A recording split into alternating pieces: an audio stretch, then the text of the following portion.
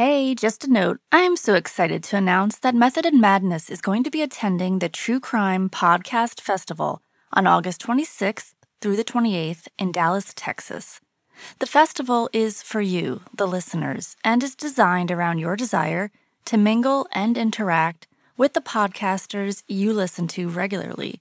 There will also be panel discussions and live episodes you can't hear anywhere else. Check out all the details at truecrimepodcastfestival.com, including info on how to get tickets and hotel reservations.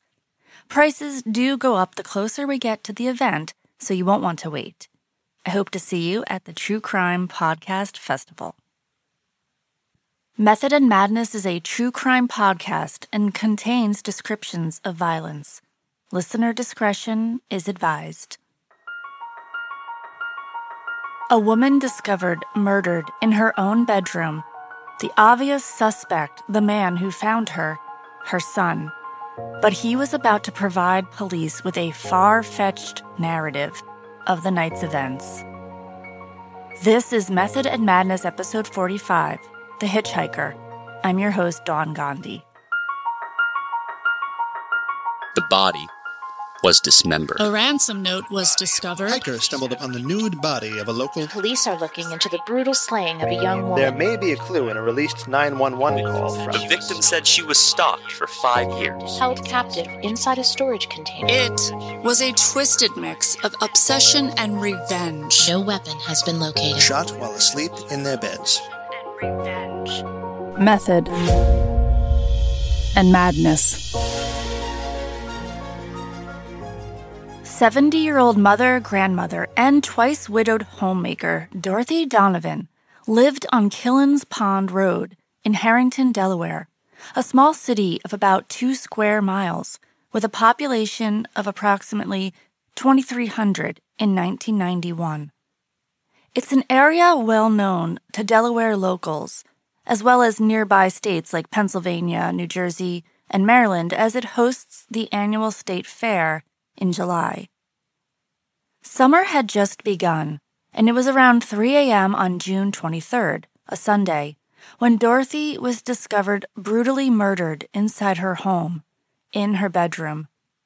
She'd been stabbed to death, a pillow left over her face, and her body posed in a way that suggested sexual assault had taken place. Just an hour or two earlier, her 40-year-old son, Charles Holden, who lived in a trailer adjacent to Dorothy's home, had called the police. Charles had been concerned that a potentially dangerous man he'd encountered earlier that night may have been on his property, and so an officer responded and the two entered Dorothy's home only to discover a nightmare.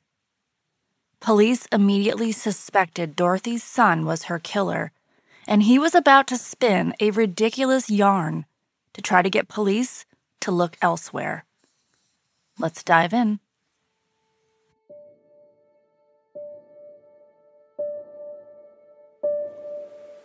Dorothy Mae Bonney was born on May 18, 1921, in Maryland's Caroline County, to John and Ethel. She married Wallace Holden, and the pair had 3 children, their oldest, a son Charles, followed by 2 daughters, Brenda and Diana.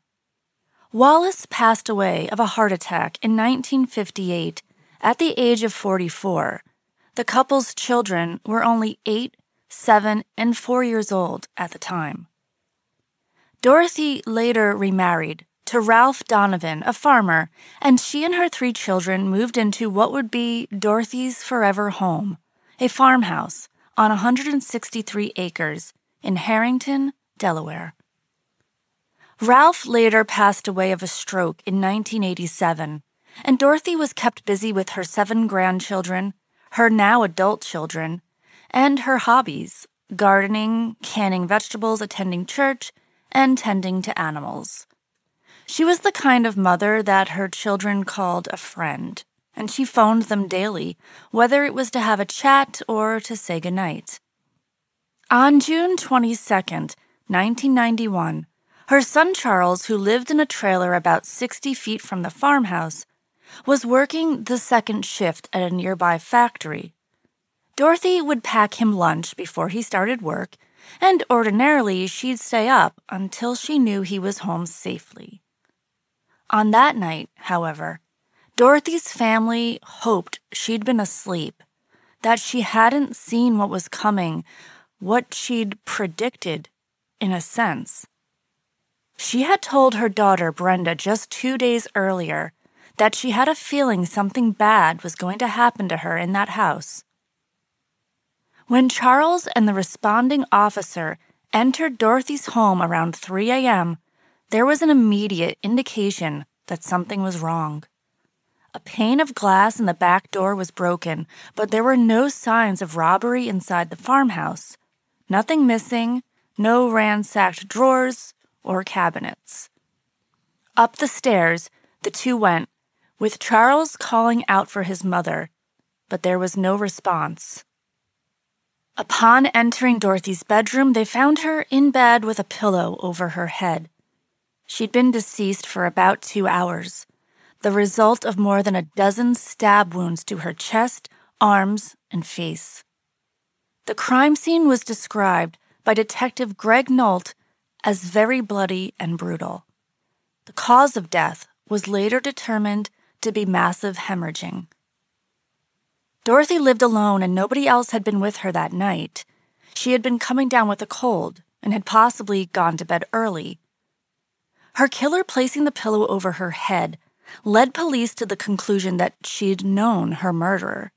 Killers will exhibit this sort of behavior, covering their victims in a blanket, if they have some form of an emotional attachment to them. But it wasn't just the pillow that led them to believe the victim was familiar with her killer. The crime scene suggested overkill, which can also be indicative of murder of an intimate nature. And while her body was positioned to look as though she'd been sexually assaulted, the medical examiner found no evidence of that. And if the killer had broken a window to get in, how is it that Dorothy didn't wake up to investigate? How was she still in bed during a break-in? Why was her purse, which was in the dining room with cash inside, untouched?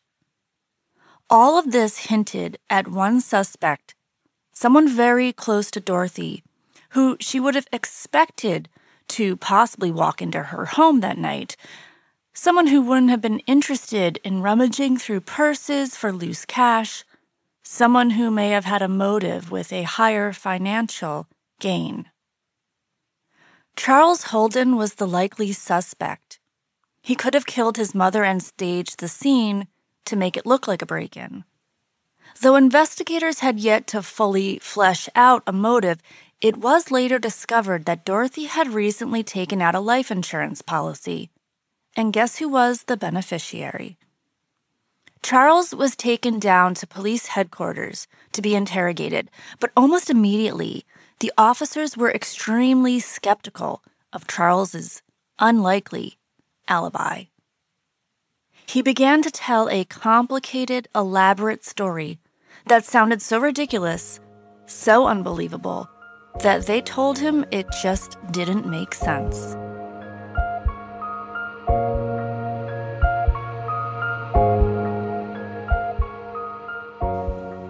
This episode is sponsored by BetterHelp. I don't know about you, but I'm really thankful that mental health and self-care are taking more of a front seat these days.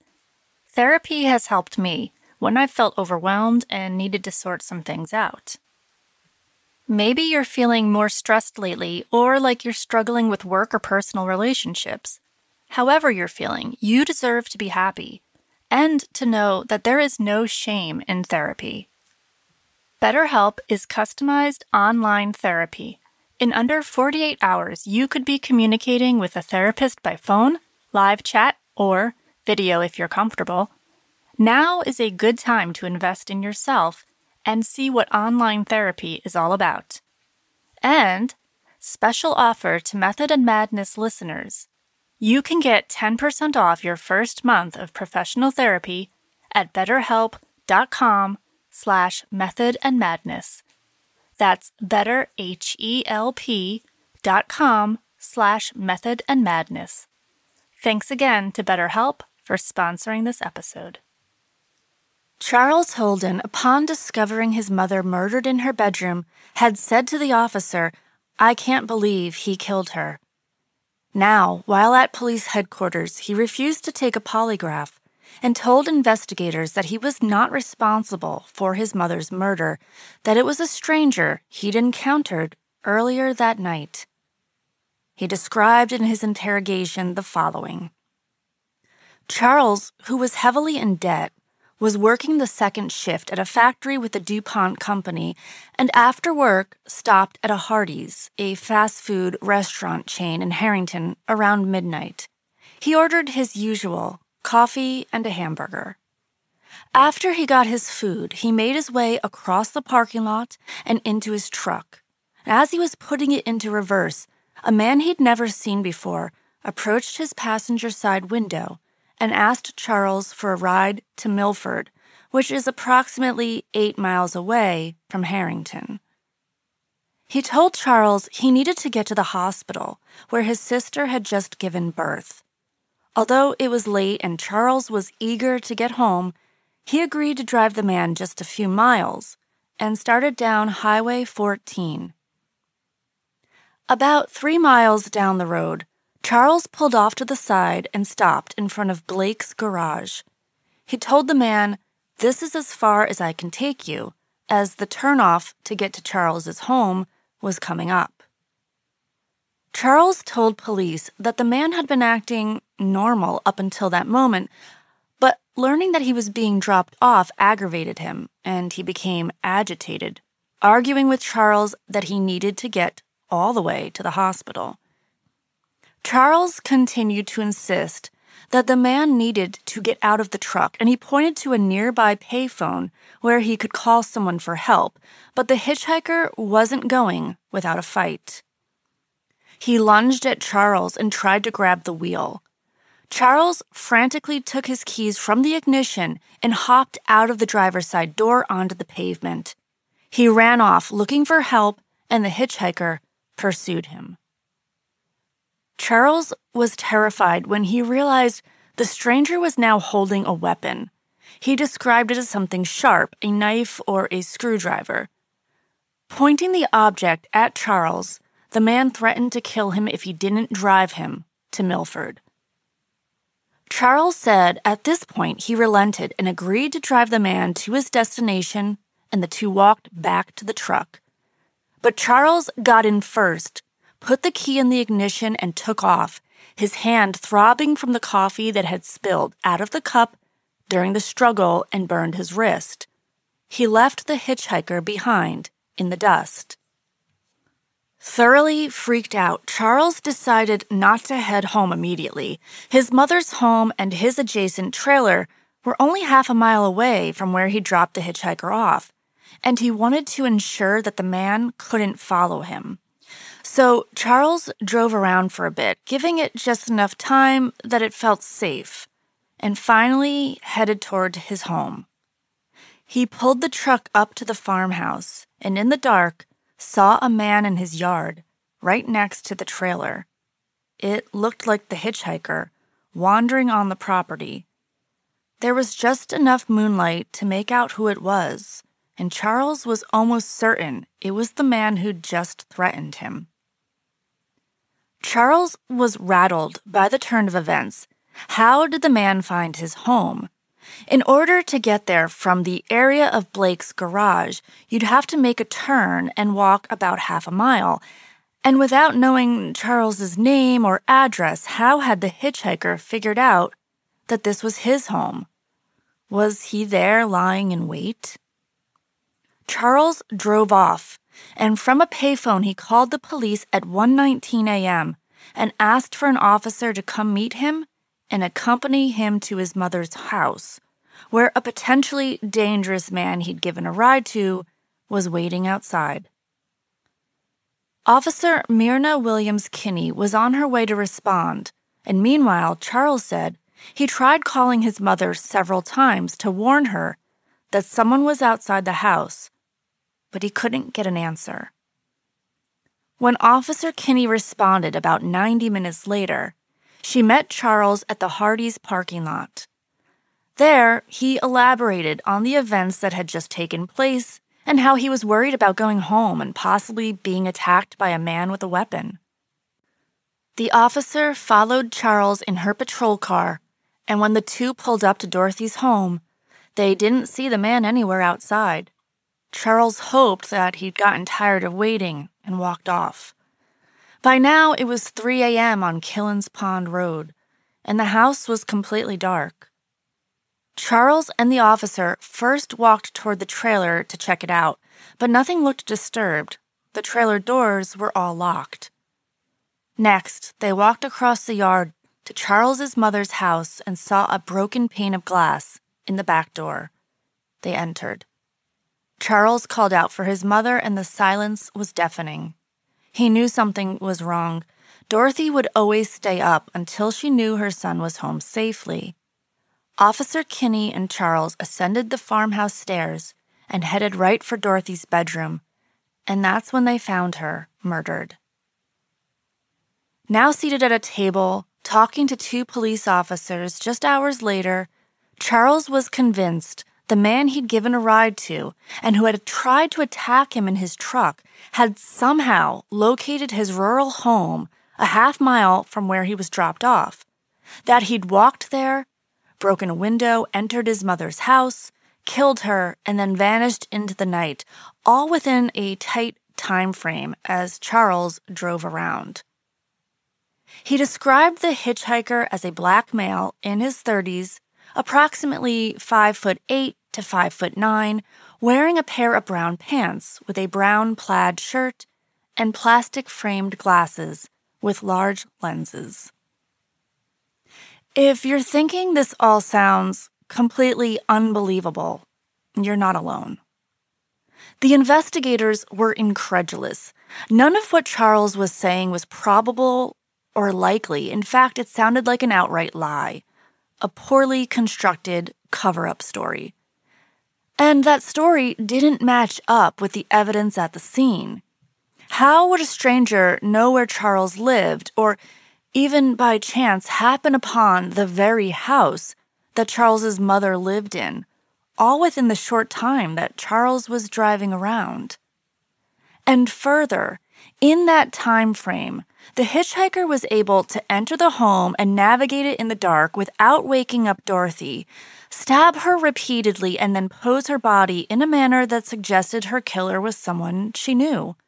None of the evidence suggested a random killing, but rather a premeditated crime covered up to look like a robbery gone wrong.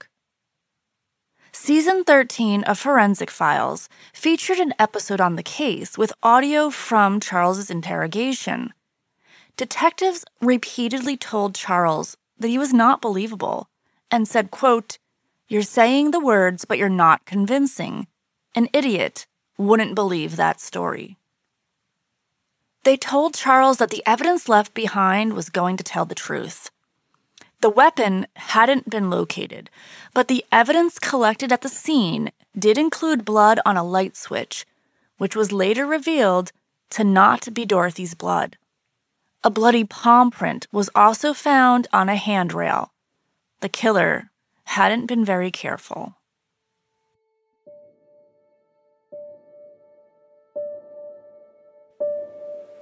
Police took a print of Charles's palm. Aside from not taking a polygraph, he was generally being cooperative. When the bloody palm print found on the handrail at Dorothy's house was compared to Charles's palm print, to the shock of investigators, it was not a match. Perhaps the blood found on the light switch would reveal the identity of the killer. Once tested and compared to Charles's blood type, that too was not a match. With Charles insisting that his story was true, the police now suspected that the man he claimed he'd never met before may have actually been hired, or that Charles and the man had been in cahoots. The police needed to break down the entire narrative and verify what they were being told. How did Charles actually know the person that may have killed Dorothy? Was this a poorly constructed murder-for-hire plot? Investigators went to the Hardee's in Harrington and began questioning employees there to check out this quote-unquote hitchhiker alibi. There, they received confirmation that there was, in fact, a young black male with glasses in the parking lot the night of June 22nd, and several people had seen him asking others for a ride. The Delaware State Police created a composite sketch of the hitchhiker that Charles described and circulated it. The following week, services for Dorothy were held at Berry Funeral Home. Her obituary said she left behind 3 children, 2 sisters, and 7 grandchildren. Nobody that attended the funeral could imagine anyone wanting to harm Dorothy. She had no enemies. While Dorothy's family were beginning the grieving process, they were comforted in knowing that police were acting swiftly. They had a murder to solve. In what would be the biggest coincidence the investigators had ever encountered, it seemed that Charles Holden's far-fetched story may have some truth to it. His encounter with the hitchhiker on the side of the road by Blake's garage was seen by a witness. This witness statement, along with several people confirming the existence of the man in the Hardee's parking lot and the blood found in Dorothy's home that didn't belong to her or to Charles, well, all this meant it was time to dig deeper. Detectives searched the area for a man matching the description of the hitchhiker. They continued to distribute flyers that detailed the composite drawing of the man wanted for questioning in the 1991 murder of Dorothy Donovan. Lead investigator Lieutenant Michael Warrington talked about the town of Harrington being one of those small towns where everyone knows each other, and he soon discovered that the man in question had knocked on at least one other back door that night before reaching Dorothy's farmhouse.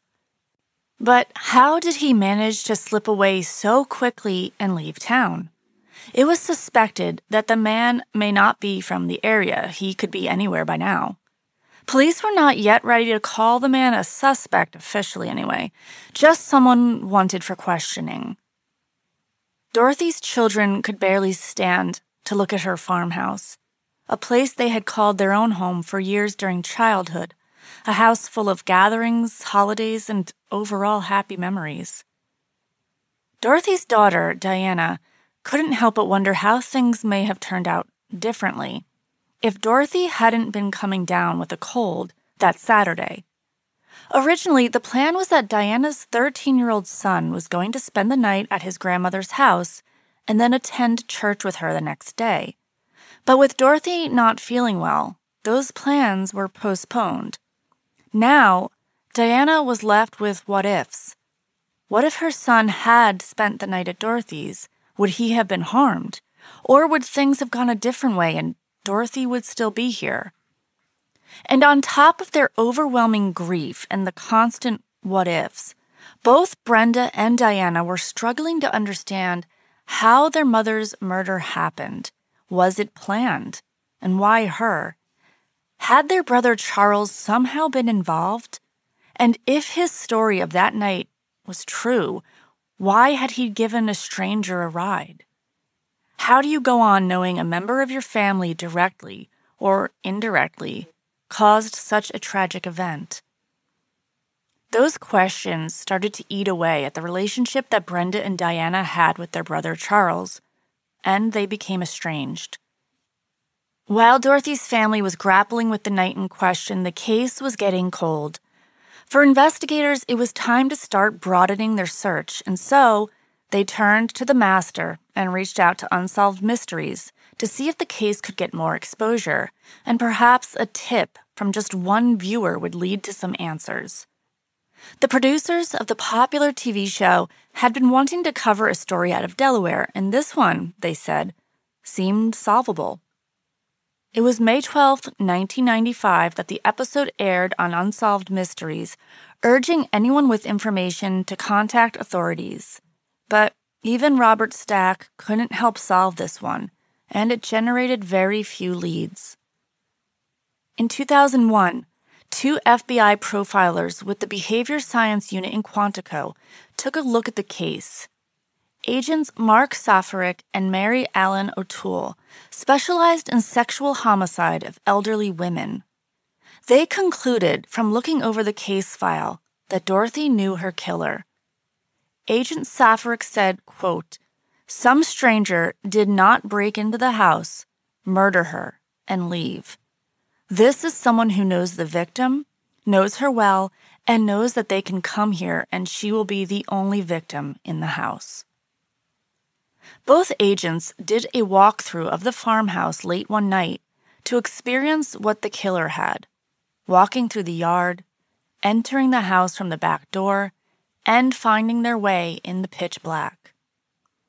They read in the file that the first officer who responded that night in 1991 with Charles Holden had noted that the hole made in the window in the back door was so small she would have been unable to put her hand through it to reach the doorknob. The producers at Unsolved Mysteries were right, though. This case was solvable, and it would eventually come down to good old forensics.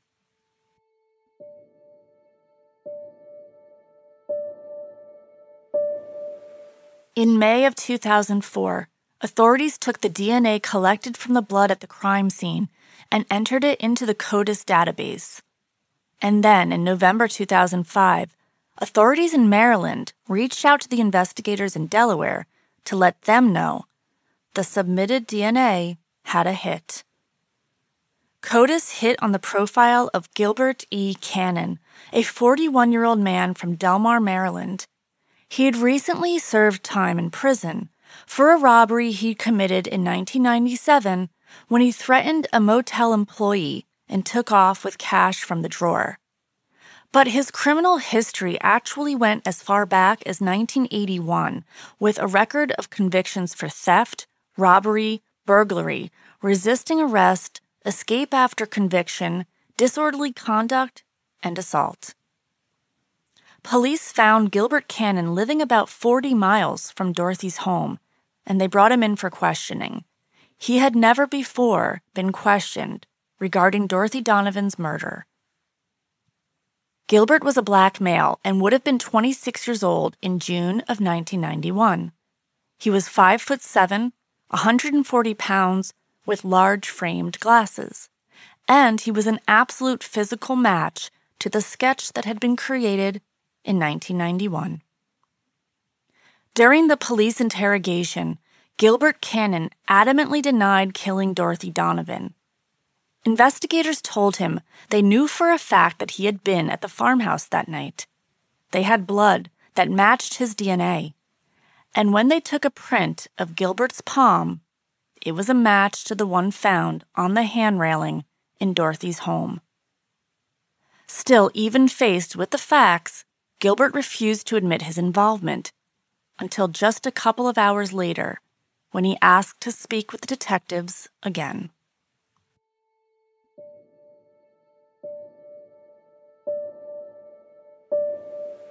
Gilbert Cannon was ready to come clean. He described the night in question, that he recalled walking around the Hardee's parking lot high on cocaine looking for more drugs. That's when he met a man who agreed to give him a ride. He didn't know who it was, but now knew the man to be Charles Holden.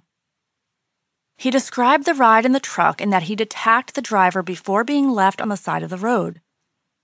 He said he'd been very cold, wet, and tired, and just wanted to find an abandoned house to sleep in.